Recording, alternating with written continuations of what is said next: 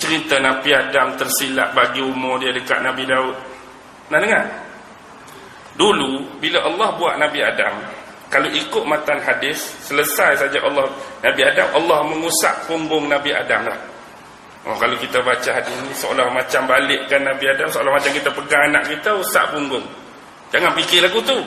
Allah mengusap punggung Nabi Adam, lalu berguguranlah cucu cicit keturunan Nabi Adam sampai hari kiamat. Banyaknya bilangan cucu cicit keluar daripada punggung Nabi Adam tadi. Lalu dihadapkan di hadapan Nabi Adam, dan di antara setiap kening mereka ada cahaya. Lalu bila ramai, Nabi Adam tanya, siapa mereka semua ni ramai-ramai? Ni adalah anak cucu keturunan kamu sampai hari kiamat. Bila Nabi Adam tengok, di antara kening masing-masing ada cahaya. Ada salah seorang tu cahaya dia lebih terang daripada hal lain. Dan dia tertawan dan terpikat dengan cahaya itu. Lalu dia tanya, siapa ni? Lalu Allah jawab, inilah salah seorang daripada anak cucu kamu daripada keturunan hak akan datang, yang dia ini namanya agak-agak siapa? Bukan Nabi Muhammad. Yang ini Nabi Daud. Kalau orang tahu, memang tahulah hadis. Nabi Daud diberi cerah. Lalu Nabi Adam tanya, berapakah umur yang Allah tetapkan pada Nabi Allah Daud? Allah cakap 60. Bila cakap 60, Nabi Adam minta 40 daripada umur dia topak atas Nabi Daud jadi 100. Kalaulah kata umur Nabi Adam 1000, ambil 40 tu topak atas Nabi Daud. Patut Nabi Daud meninggal umur 60, jadi mati umur 100. Tapi bila umur dia 960, marilah malaikat nak ambil nyawa. Tapi dia terlupa 40 tu dia bagi dah dulu. Inilah kata Nabi Adam lupa, kita pun dilupakan. Nabi Adam salah, kita pun salah. Nabi Adam lalai, kita pun jadi lalai. Jadi sampai masa tak cukup 1000 dah lah. Mana dia kena meninggal 960. 40 tu dah bagi kepada Nabi Allah Daud. Buka hadis. Dia nak meninggal pun kan, dia minta dia rasa saat-saat nazak tu dia nak makan makanan daripada syurga, buah daripada syurga. Ini ada kisah panjang daripada Ubay bin Ka'ab. Jadi anak-anak dia pun keluarlah cari. Dalam masa yang sama, malaikat-malaikat ni dah mari dah nak ambil nyawa dia, bertemu dengan geng anak dia, hak dia suruh cari buah daripada syurga tadi. Ni anak-anak Adam, kamu semua nak pergi mana? Bapak kami sedang nazak, dia teringin nak makan buah daripada syurga. Tak payah balik, umur dia dah sampai. Geng ni duk bawa cangkul apa dah. Dan sekali bila Nabi Adam AS wafat, ini sebenarnya nak ajak fitrah bagaimana bentuk cara pengembumian yang sebenar. Jadi malaikat yang tunjuk semua, bagaimana gali kubur, bagaimana nak mandi, bagaimana nak kafan dalam bentuk rupa manusia. Rupa manusia pun pukul berapa dah? Pukul 10 dah. Kita start berapa dah? Berapa lebih kurang? 8.30. Ni baru pukul 11. Maksudnya sejam setengah. Lepas tu berapa jam lagi boleh? Dah, saya minta maaf. Bukan apa. Sebab esok nak balik dah ni. Esok nak balik, tengok ke jalan tadi berasa Allah letihnya dah. Ni baru maghrib hak selisih dengan kita tu. Tanya Ustaz Kim. Kita belah masuk ni tak ada masalah. Belah orang nak keluar tu, tengok pelik P, tengok pelik C, tengok pelik T, tengok pelik A. Maksudnya orang dari mana tu? Nak naik Perak, Penang, Terengganu. Kalaulah maghrib malam ni, esok cuti lagi dah lagu ni. Esok lagi-lagi lah. Memang tidur atas jalan lah orang kata. Agak-agak paling sesuai nak bertolak pukul apa? Pukul 3 pagi pun tak lepas agak lah. Lepas dah pukul 3 pagi kot. Semalam balik pukul pagi? Semalam pukul 2. Semalam pukul 2 daripada Galuk Jabur semalam balik pukul 2. Takkan malam ni nak balik pukul 3? Tak pernah sabar tak? Okey, sikit lagi nak bagi faham. Kita sampailah Nabi Musa juga slow-slow. Okey, sekarang bab Nabi Musa selesai dah. Bila selamat sampai ke sana, Nabi Musa ni selamat menyeberangi Laut Merah sampai apa semua. Tapi Nabi Musa sempat takdan malam pertama dengan isteri, tak boleh juga. Yang ketiga, siapa ada beli haiwan ternakan tengah mengandung, tunggu masa nak melahirkan anak, tak payah juga. Sebab apa? 3 golongan ni kalau masuk dalam perang, dia fikir pasal perang ke fikir pasal hak dia duk hadap tu? Bayang kita duk buat rumah, tiang pasang dah, dinding nak siap, atap saja tak pasang lagi. Duk berperang pun duk otak duk main guna. Adakah berhenti matahari dan berhenti masa berlaku dalam konteks peperangan mereka ke orang seluruh dunia pada masa tu terlibat sama? Adakah orang tengah perang tu hanya merasai jadi berhenti matahari, ataupun orang lain pun tiba-tiba pasal pukul 5 jam aku tadi lagi pukul 5 tak jalan-jalan, tempat lain maksudnya. Ada kata hanya mereka saja. Dah habis perang, kumpul harta rampasan perang, masalah lagi. Sebab bila mari api suci, dulu harta rampasan perang tak boleh ambil. Tak sama macam zaman Nabi Muhammad. Zaman Nabi Muhammad dah jadi halal harta rampasan perang. Zaman mereka kena kumpul harta rampasan perang, datang api suci. Bila saya sebut api suci, dia sama dengan api yang datang makan korban Habil Qabil dulu. Kan Qabil dulu ada korban haiwan ternakan, ada korban pertanian. Datang api suci itu turun, pilih hak mana yang Allah suka, yang mana Allah redha. Jadi dia datang api suci yang sama, dia keliling harta rampasan perang, kemudian dia naik, hilang macam tu, terangkat. Jadi tiba-tiba dah kumpul, api suci itu mari. Dia keliling, tak naik-naik. Dia keliling saja tak naik, kemudian hilang. Mesti ada yang tak kena, tak beres. Tak puas hati, panggil semua 12 Bani Israel pemimpin, berbai'ah, salam dengan Nabi Yusha. Mari seorang salam, okey. Mari kedua salam, okey. Mari ketiga salam, tangan melekat. Kalau begini, kumpulan kamulah yang menyembunyikan harta rampasan perang. Siapa yang sembunyi, buat keluar. Sebab ada yang menyembunyikan harta rampasan perang lah, api suci itu tak naik barang itu. Ada 2 kumpulan yang sembunyikan. Kalau ikut benda yang disembunyikan, yang hadis cerita, kalau saya dapat pun saya sendiri pun sembunyikan. Agak-agak apa? Ketulan emas sebesar kepala lembu. Kalau hari ni tuan-tuan jumpa emas sebesar kepala lembu, agak-agak lagu mana? Cerita kat orang ke balik simpan kat rumah? Emas, kalau kita jumpa ketul emas kecil tu pun buah dalam poket dah. Ni ketul emas sebesar kepala lembu. Hari ni kalau kepala lembu betul berapa kilo agak-agak? Lebih kurang berapa kilo? Kepala lembu 30 sampai? Tak sampai? 20 kilo? Tak sampai? 15 lagi tak dah? 15 kilo kepala lembu. 15 kilo emas lah ni harga berapa? Banyak lah. Maksudnya baik tusuk sorang lah. Baik tusuk sorang. Bukan kata emas sebesar kepala lembu. Kalau dalam Taurat pula, ni kata bila kita belajar comparative religion akan ada perbezaan. Sebab cerita yang sama. Cerita ni cerita Bani Israel, akan terlibat dengan Taurat, akan terlibat dengan Injil, Quran buka. Dan di sisi ni berbeza. Hak mereka sembunyi itu antara Quran dengan Taurat. Mereka ada lebih pada lagi. Emas sebesar kepala lembu, patu pakaian perang daripada emas, kemudian ada perhiasan-perhiasan emas yang lain ditambah dalam Taurat. Apapun cerita dia clue antara persamaan Quran dengan Taurat, mereka menyembunyikan harta rampasan perang. Lepas tak balik tu barulah api tu mari, angkat dan hilang. Tapi mari zaman Nabi Muhammad, harta rampasan perang dah jadi halal.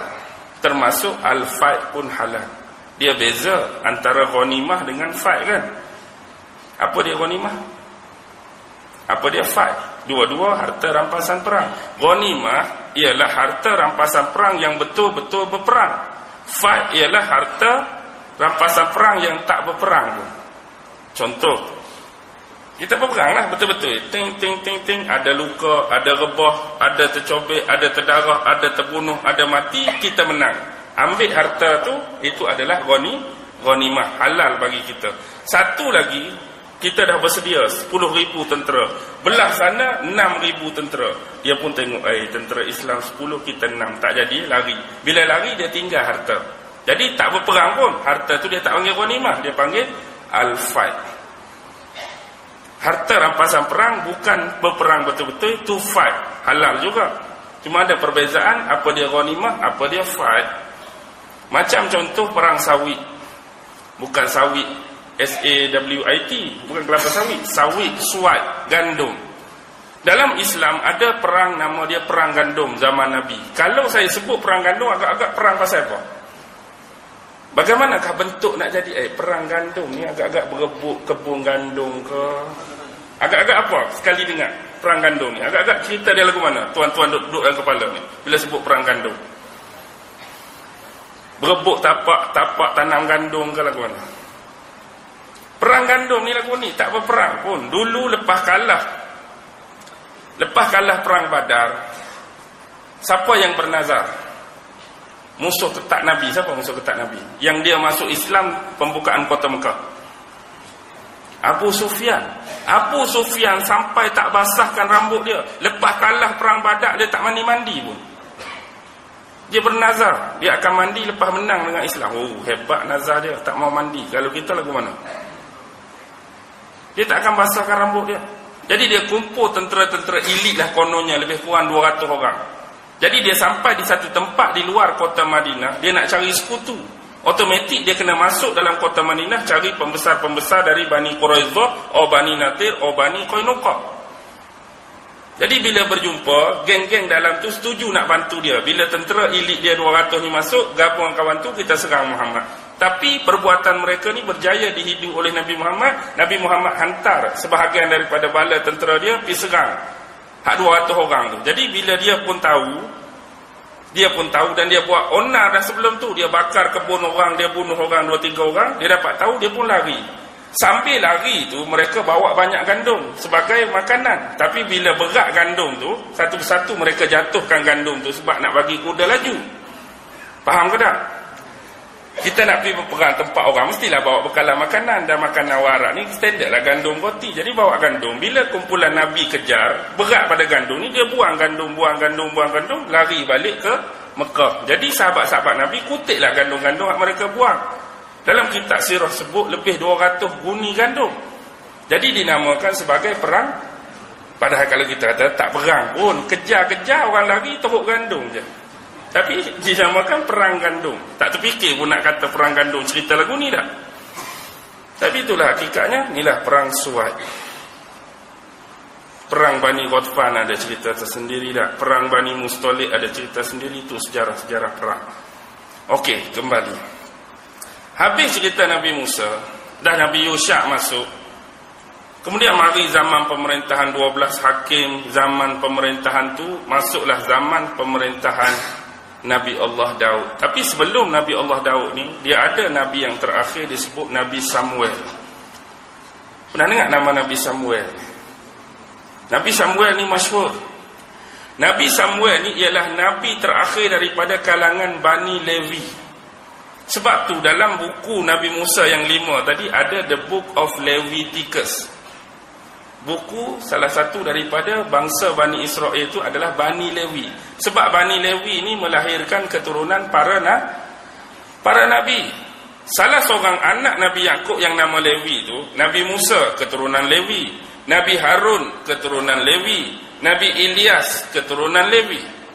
Ini Nabi-Nabi keturunan Lewi. Kalau Nabi keturunan Yahuza, Daud Yahuza, Sulaiman Yahuza, Zakaria Yahuza, Yahya Yahuza, Isa Yahuza. Kalau keturunan Nabi Allah Bunyamin adalah Nabi Allah Yunus. Hak keturunan Bunyamin adik Nabi Yusuf, Nabi Yunus. Kalau satu lagi keturunan Nabi Allah Ilyasa, ni keturunan Nabi Allah Yusuf, Yufrain juga. Keturunan Nabi Allah Yusuf, Ilyasa. Itu antara keturunan-keturunan. Jadi keturunan Lewi tinggal bersisa keturunan Nabi adalah Nabi Samuel. Masa inilah orang Bani Israel minta dengan Nabi Samuel supaya diangkat seorang pemimpin. Diangkat seorang pemimpin sebab apa? Sebab kumpulan-kumpulan daripada orang-orang apa agak-agak duk berlawan dengan orang Bani Israel. Orang-orang Filistin. Ini sejarah panjang ni, Palestin dengan Israel. Orang Filistin berperang lama dah Bani Israel. Tapi orang Filistin dulu diwakili oleh kaum-kaum yang dikenali sebagai Jalut. Sebab tu dalam Quran ada kisah Jalut lawan Tolut. Jalut tu orang Filistin lah. Orang Filistin, lah ni lah disebut Palestin. Lama dah kisah. Bukan kata zaman-zaman ni baru berlawan Bani Israel dengan orang Palestin. Zaman Jalut dengan Talut lagi. Jalut tu bangsa Filistin. Talut itu adalah Bani Israel, keturunan Bunyamin. Jadi minta dengan Samuel, lantik seorang pemimpin, seorang raja, untuk kita lawan dengan Jalut. Tapi bila lantik, mereka condemn. Sebab nak jadi pemimpin ni, bangsa Lewi, mereka simpan barang-barang berharga Nabi-Nabi. Antara yang dipegang oleh Nabi Samuel ialah tongkat Nabi Musa dengan tanduk keramat suci mereka. Tanduk keramat suci ni ialah tanduk lembu. Dalam tanduk lembu tu diisi minyak. Dulu siapa-siapa yang jadi raja atau pemimpin, mereka akan ambil minyak tu dan lumur pada tubuh pemimpin yang baru dilantik. Pemimpin yang baru dilantik. Style bubuh minyak ni sama macam orang apa? Orang India kan. Orang India mandi minyak ke apa tu, tu amalan dia, ritual dia. Tapi di sisi Bani Israel, minyak yang duduk dalam tanduk tu dia akan pakaikan kepada raja baru, pemimpin baru, Nabi. Jadi mereka simpan minyak tu, letak di dinding dan tongkat tu. Satu hari Talut ni memang orang miskin. Kerja Talut ni, ada orang kata penyembelih haiwan, ada orang kata penjual. Lepas kita sembelih, kita kelar-kelarkan kulit tu, kita panggil apa? Jual kulit lah, jual kulit ni, jual kulit binatang sembelihan ni. Jadi tu kerja dia. Jadi satu hari anak kambing dia hilang. Macam kisah Ahmad Albak kan, hilang. Dia pun cari-cari, kebetulan lalu depan rumah Nabi Samuel. Lalu depan rumah Nabi Samuel, dia tanya Nabi Samuel, dia nampak tak haiwan dia yang hilang ni? Nabi kata tak ada. Tapi akibat kamu kepenatan, masuk dulu dalam rumah. Bila dia masuk dalam rumah, berlaku benda pelik.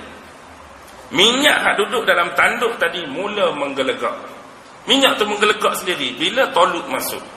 Dan hal ini ada dalam ilmu Nabi Samuel. Siapa yang Allah akan angkat jadi pemimpin, salah satu tanda minyak ni akan menggelegak bila dia masuk. Tanda pertama dah jelas, minyak tu menggelegak, inilah orang yang Allah maksudkan. Satu lagi, tongkat Nabi Musa. Orang tu dari hujung kepala sampai hujung kaki mesti sama tinggi dengan tongkat Nabi Musa. Lalu dia ambil tongkat Nabi Musa, dia ukur ketinggian Talut tadi, duduk tepi. Oh, sama tinggi. Hanglah yang dimaksud. Jadi bila bawa Talut depan Bani Israel, dah kata anak pemimpin, dah kata anak raja lawan Jalut, inilah dia orangnya. Tapi perangai Bani Israel, tengok perangai, dia condemn. Sekurang-kurangnya kalau nak angkat jadi pemimpin pun mestilah keturunan Lewi ataupun keturunan Yahuza. Ni keturunan Bunyamin. Dia condemn bab keturunan. Padahal Bunyamin pun salah satu 12 Bani Israel. Nasib baik dia tak kata dia ni keturunan dari orang kampung Macang, Kelantan. Kalau dia kata nak lantik ni orang Macang, Kelantan, aku mana? Dagilah dia tak terima. Kita Bani Israel orang Macang nak angkat. Suai sungguh. Ni Bani Israel dah, Bunyamin. Tapi sebab selalu jadi Nabi dan pemimpin Yahuza dan Lewi, sebab Bunyamin condemn. Lepas tu apa kerja dia? Apa kerja dia? Tukar sembelih dengan jual belulang. Kurang-kurang lah Datuk ke senang nak dapat projek ke kan? Hatu kaya ada kereta ni, Allah. Tengok, last kali penolakan demi penolakan berlaku, Allah datangkan apa yang disebut sebagai the Ark of Covenant. Apa dia Ark of Covenant? Peti tabut sakinah. Ini start keluar peti tabut sakinah, inilah yang selalu mereka bawa dalam setiap peperangan, mereka menang. Hari ni duk mana tabut sakinah? Hilang dah kan. Mereka sendiri duk cari duk mana tabut sakinah. Tabut sakinah tu dia macam peti tabut, dia tempel dengan emas. Ada gambar 2 malaikat bersayap atas dia. Mereka selalu pikul dalam peperangan. Kalau bawa benda tu, mereka tak akan pernah kalah. Mereka selalu menang.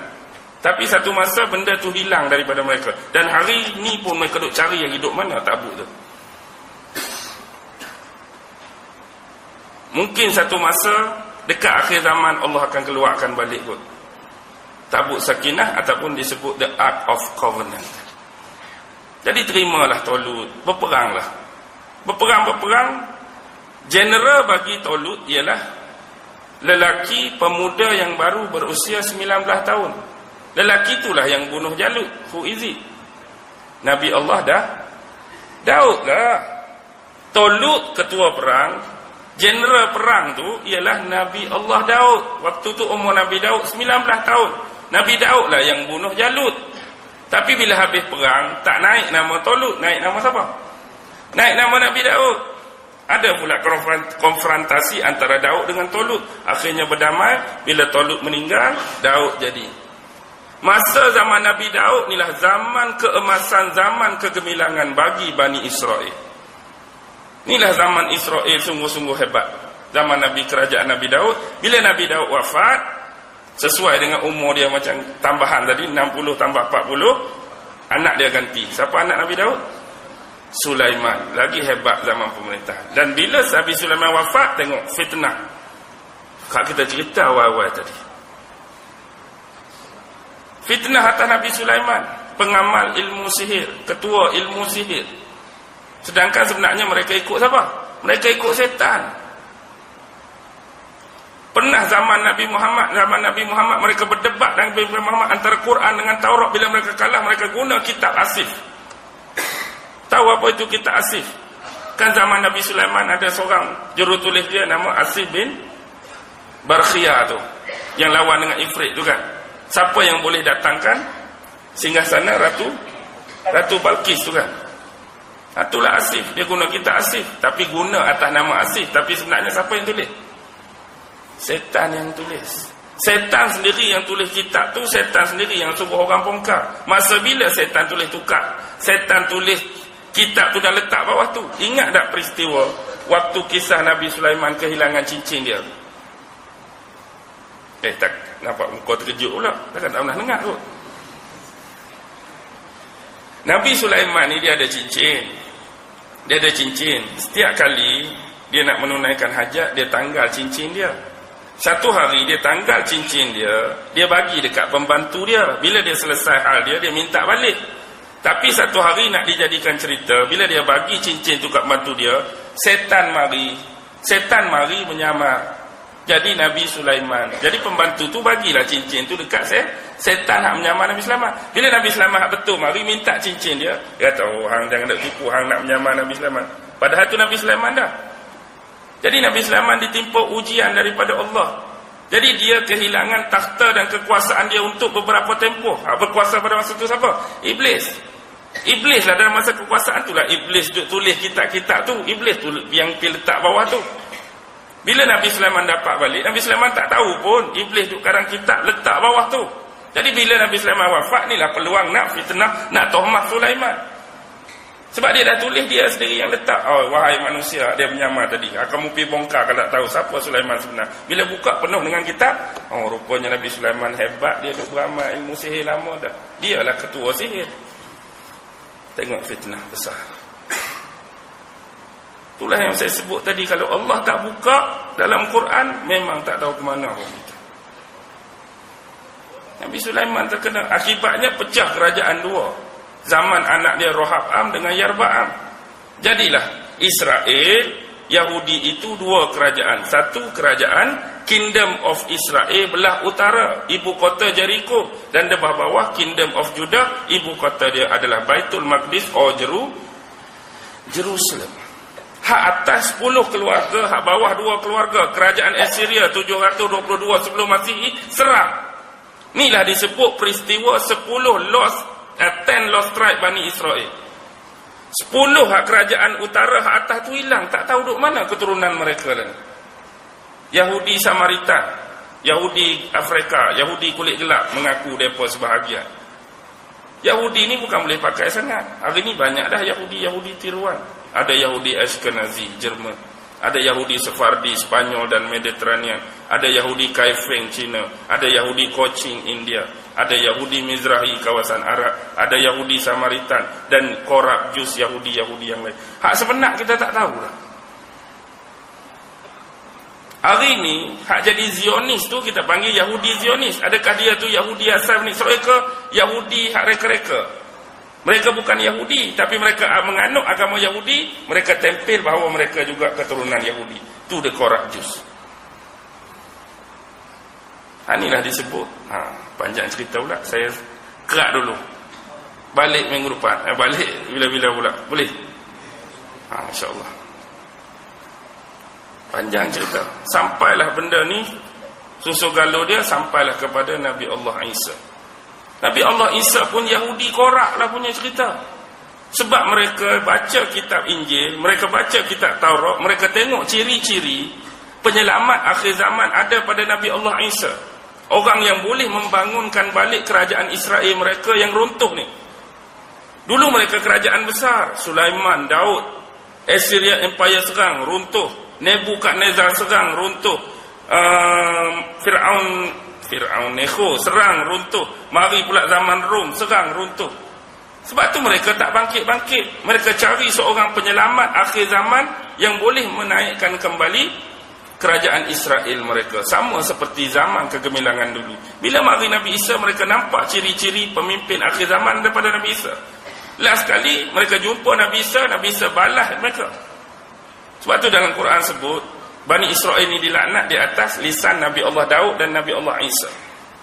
Nabi Allah Isa torture mereka cukup-cukup. Mereka dulu tak dengar, mengingkari perintah Allah, langgar perintah Allah macam-macam. Kita pi mari ni nak kenen-kenen, nak angkat dia jadi pemimpin, tiba-tiba dia pi smash kita balik.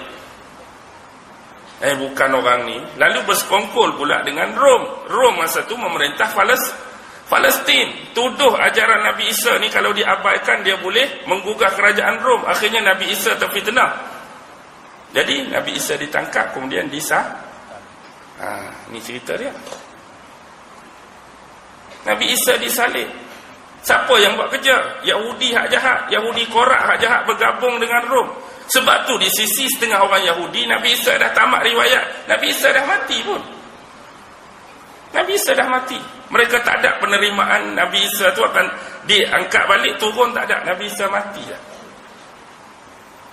Tapi di sisi pengikut Nabi Isa juga Bani Israel. Bani Israel hak baik, hak ikut Nabi Isa. Ni Bani Israel hak jahat, bersekongkol dengan Rom. Hak baik tersilap langkah juga. Sebab memahamkan bahawa yang disalib tu Nabi Isa. Kita dengan Kristian sama dari sudut Isa akan turun. Isa naik, Isa akan turun. Tapi beza sikit saja. Kita ni Isa tak diapa-apakan oleh musuh. Cuma Isa naik, dirupakan peranak jadi wajah Isa. Di sisi orang Kristian, yang kena salib tu memang Nabi Isa. Mati 3 hari, hidup balik, baru naik. Mati, tanam dulu 3 hari, hidup balik, naik. Lepas tu turun. Sama-sama tunggu hak turun. Cuma kebenaran ada pada kita atau ada pada mereka. Tu je lah. Nabi Isa turun ni nak menyebelahi kita ke menyebelahi mereka? Di situlah jawapan akan terjawab. Tapi di sisi Yahudi ni Nabi Isa dah tamat. Bila Nabi Isa dah tamat, siapa sebenarnya yang dimaksudkan dalam Taurat Injil penyelamat akhir zaman? Siapa sebenarnya penyelamat akhir zaman? Muhammad dah wafat, Nabi Isa naik. Dan Nabi Isa naik di sisi hak baik. Di sisi dia Nabi Isa dah tamat. Tapi siapa penyelamat akhir zaman yang ditunggu-tunggu ni? Dia pun nak tunggu siapa? Itulah cerita dia, senang. Orang yang nak jadi penyelamat akhir zaman mesti mampu buat sebagaimana kehendak mereka. Pemimpin tu mesti berjaya kembali menawan Baitul Maqdis. Pemimpin tu mesti memerintah dan merajai Baitul Maqdis. Pemimpin tu kena membangunkan Baitul Maqdis. Dan pemimpin tu kena menjadikan Baitul Maqdis adalah pusat pemerintahan nombor 1 dunia. Agak-agak siapa nak jadi ni? Siapa nak jadi? Hak nak buat jadi lagu tu untuk Bani Israel hak jahat ni, siapa? Anda sudah tahu jawapan dia. Anda akan tahu jawapan dia. Orang yang nak mengaku jadi penyelamat, dia mesti sama mukjizat dengan Nabi Isa. Dia mesti boleh menghidupkan orang mati, boleh menyembuhkan pelbagai jenis penyakit, boleh buat benda pelik-pelik, boleh buat benda orang pening kepala. Agak-agak siapa boleh buat semua ni? Tuan-tuan, saya tak boleh. Kecuali orang yang khusus dihaskan, dia akan dikeluarkan oleh Allah. Hari ini dia tak keluar lagi, fitnah dia saja duk menyebar. Satu masa sampai tahap takdir dia sampai, dia akan tunjuklah. Waktu dia keluar betul-betul itulah buat permulaan, dia akan mengaku jadi Nabi dulu. Lepas tu dia akan mengaku jadi Tuhan. Dia akan mengaku jadi Tuhan. Maksudnya sebelum dia mengaku jadi Tuhan, dia kena sebarkan fahaman yang berbentuk Tuhan hak kita duk percaya selama ni sebenarnya tak wujud, tak ada pun. Kalau kita duk percaya tu, tiba-tiba dia mari nak mengaku Tuhan, siapa nak percaya kat dia? Sebelum dia nak mengaku jadi Tuhan, dia kena tanam dah satu pattern yang dinamakan sebagai etisma. Tuhan ni tak ada, Tuhan ni tak wujud, Tuhan ni. Jadi bila kita dah terima dah Tuhan ni tak ada, Tuhan ni tak ada, bila dia mengaku, boleh terima tak? Ni Tuhan nak sebenarnya, akulah. Tapi di belakang etisma ramai tak? 2 orang ke beribu orang lah? Bukan 2 orang belakang etis, berjuta orang. Hari ni mereka duk cucuk-cucuk dengan sentimen logik, sentimen rasional. Kalau Tuhan tu ada, buktikan keberadaan Tuhan. Cuba tunjuk Tuhan duk mana kalau Tuhan tu ada. Bila main dengan logik, kita nak jawab macam mana bang? Kita nak buktikan pun tak boleh. Kita nak tunjuk Tuhan duduk situ, Tuhan duduk sini, kita sendiri pun tak boleh. Jadi seolah-olah sedap alik dia lah. Kalau ada, tunjuklah. Tuan-tuan ni pernah masuk tak satu page, saya nak sebut pun dia takut jadi sensitif. Page ni kalau hati tisu tak payah masuk lah. Page ni kalau hati tisu, baling telefon tepi dinding, berkecai. Page ni tahap macam mana? Kalau Tuhan tu benar-benar wujud, ni bentuk cabaran nak mereka buat. Kalau Tuhan benar-benar wujud, suruh dia turun sekejap, tampak muka aku lani juga. Kalau dia tu ada, dia tu wujud, suruh dia turun sekejap, tampak muka aku lani juga. Tuan-tuan tak pernah dengar macam ni? Saya hari-hari dulu kita tengok orang hina agama, hina Nabi paling tinggi. Dah. Hari ni agama tu biasa, Nabi biasa, hari-hari orang hina Allah, hina Tuhan kita.